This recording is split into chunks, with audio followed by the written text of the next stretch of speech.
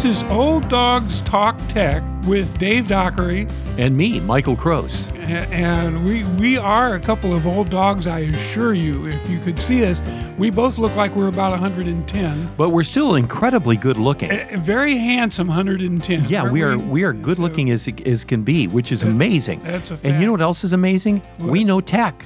That's right. You know? I'm not sure I remember how to hook up a VCR, but we know tech. And you know, the good thing about today is you don't have to set the timer on that VCR anymore. Yeah, you don't even have I have an HDMI cord. Remember the days of anyway. Yeah. Back to the show. Dave, what do we do on the show? We talk about new technology as how it relates to everyone. That's true. But I want to open up with a couple of things just of interest, but not necessarily tech. One is, were you aware, did you happen to see that somebody in Las Vegas was putting hats on pigeons? Did you catch that? I missed that one. And it's like, they got concerned at some point because they were like, why are they doing this? And is it going to harm the pigeons, you know? So now they got to capture the pigeons and remove the little hats from them. I just thought it was a strange thing. The question that pops up into my brain is, how the hell did they convince the pigeons to let them put a hat on? I know. I would have to have a close personal relationship with a pigeon, which, by the way, in all my years, I've never done, to convince them to let me put a hat on. And the other thing that is not tech but interesting, I felt, was that in I think it was Nigeria, some poachers set traps that they were capturing. They were capturing gorillas, and they captured and killed. One of their traps captured and killed a young gorilla. So here's what's interesting, okay, to me. Was the older gorillas figured out how the trap worked, and they're going around. They found them. They're hunting down the traps and de-arming them. Good. Which is the first time anybody's ever seen a gorilla do that kind of thing. That's outrageous. I love that. And so that's as close to tech as I got for that. But I thought that was just something off the wall that you don't think about. There are a few things in life piss me off, but people being cruel to animals is one of those things. Right away, I get right in there and get very unhappy. Me too. I am not a happy kind of guy. Okay, let's move to the purpose of this, which is to talk about tech. You should know, if you don't already, that Windows 7, Microsoft is giving up support this coming week on Windows 7. And this coming week is the first week of January 2020. That's correct. Yes. Okay, so, Microsoft 7 was such a nice program. Absolutely. And so, then they made this terrible mistake, and they came out with that one that came after that, which I'm not even going to mention the name of it, but it's before 9 and after 7. And it was so bad that they couldn't even come out with a 9. They had to come out with a 10. And there will never be, supposedly, another Windows number. It will, from now on, it will simply be Windows after Windows 10. Okay. Well, that's good. Well, so no more. I remember when, what was the version of Windows that we all loved, that business just went into big time? It was, you had Windows 3.0, and then it went from there directly to 95.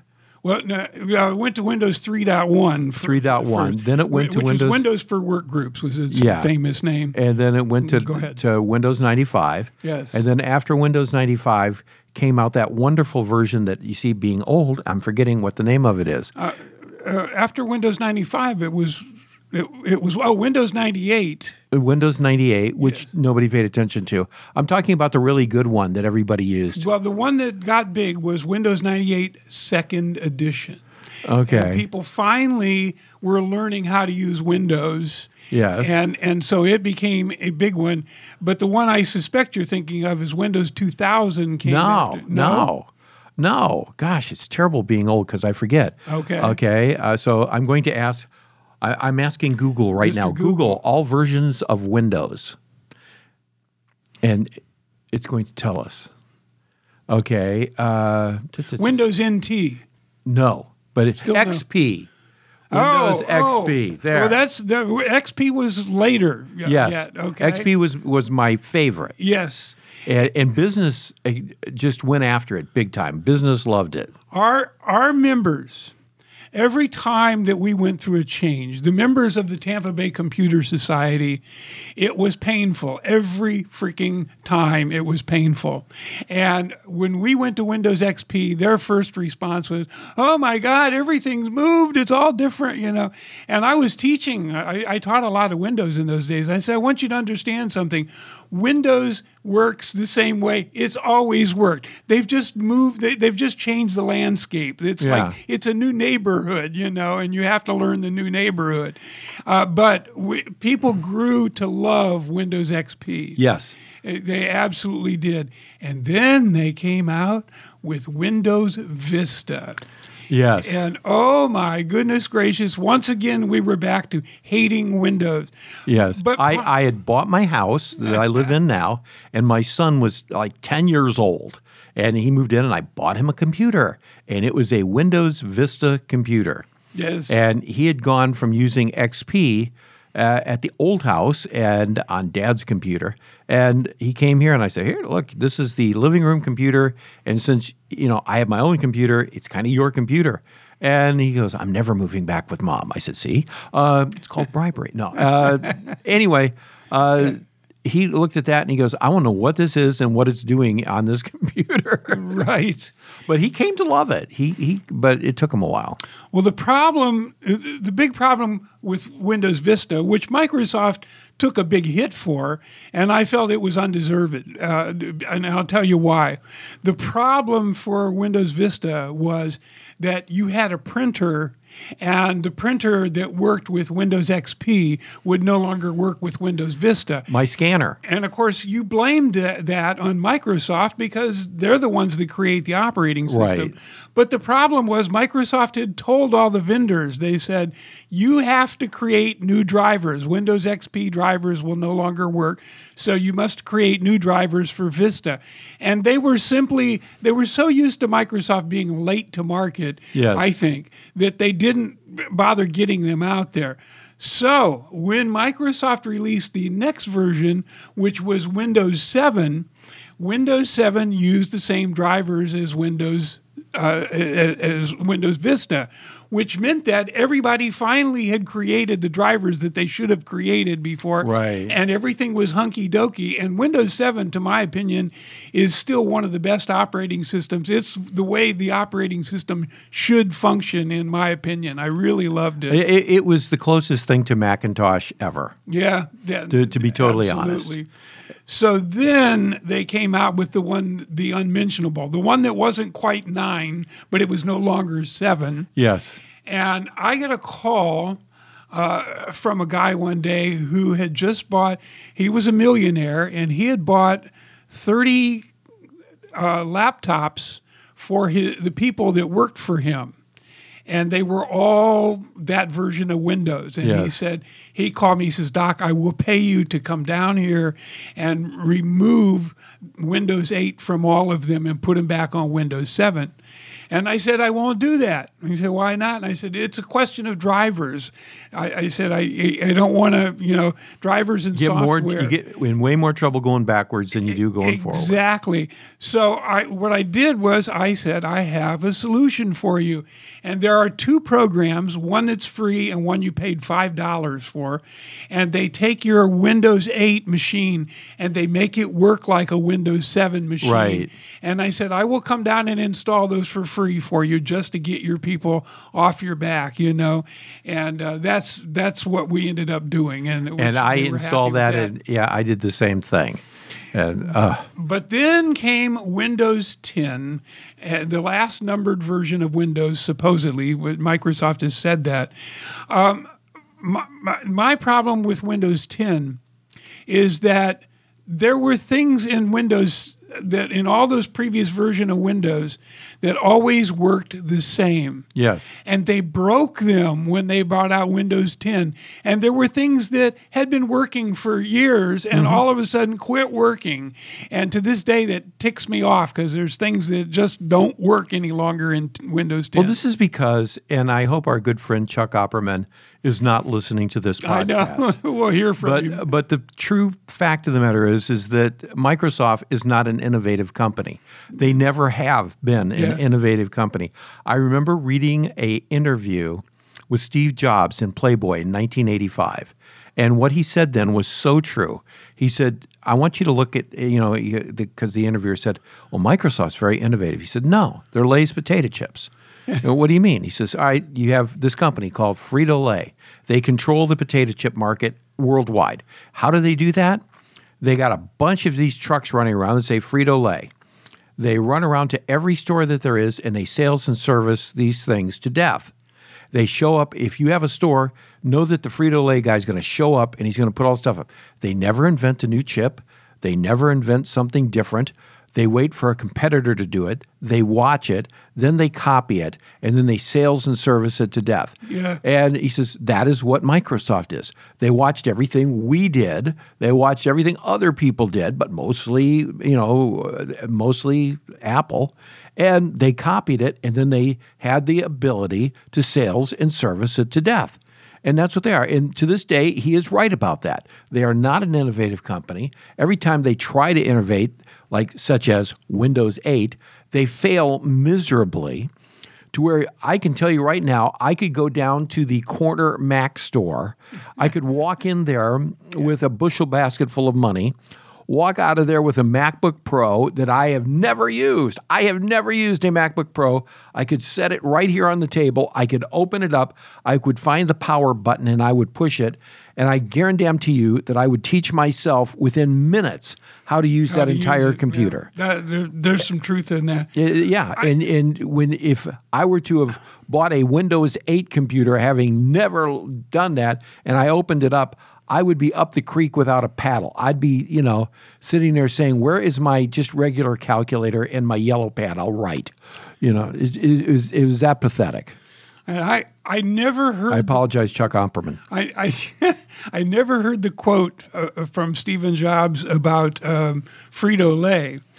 But I will tell you what ticked me off about Frito-Lay was Frito-Lay had a character in their advertising. Do you remember who that character was? Frito Bandito. The Frito Bandito. Yes. And he was just cute. It was no big love affair, but I thought he was cute. Yep. People came along and being politically correct said, "It's racist. You are making fun of Mexicans." And by the way, they were right. It was a racist thing, and they got rid of it. And they did get rid of it. But I thought, do you really think that we're believing that Mexicans are coming across the border and stealing our freedom? You haven't seen you obviously have not listened to the guy that is the president of the United States, because that's what he said when he was running. This is not a political show. He said the Mexicans are full of drug dealers and they're coming over here to rape your wives and your children. Yes. And the Frito Bandito just it was racist. It was time to go. Yeah, well, they did. They got rid of him. Now all of the Trump supporters are not going to listen to the show anymore. Oh God! I promise not to get political. I know. Well, you know what? I'm a Republican, by the way. I'm a Republican. Stop. Go to like a 5 1/4-inch disk drive. Let's discuss that for 20 minutes. No, let's not. I still have a few 5 1/4-inch drives. Here's the problem. I don't have anything that can read them any longer. That's the that would be the problem, And when I think back to then we went to a 3 1/2-inch, which was no longer a floppy, but we called them floppies, but they fit in your shirt pocket. Yes. That was one nice thing about them, that they did that part. And so we had those for quite some period of time. But boy, USB, having flash drives today, a whole different way to do it. And so, of course, we're now going to lose our CD-ROM drives and our DVD drives. Because, that's fine. I don't use it. I don't use them that often, so they can go. But yeah, They're not on the Macs. yeah, they're totally gone. And, Yes.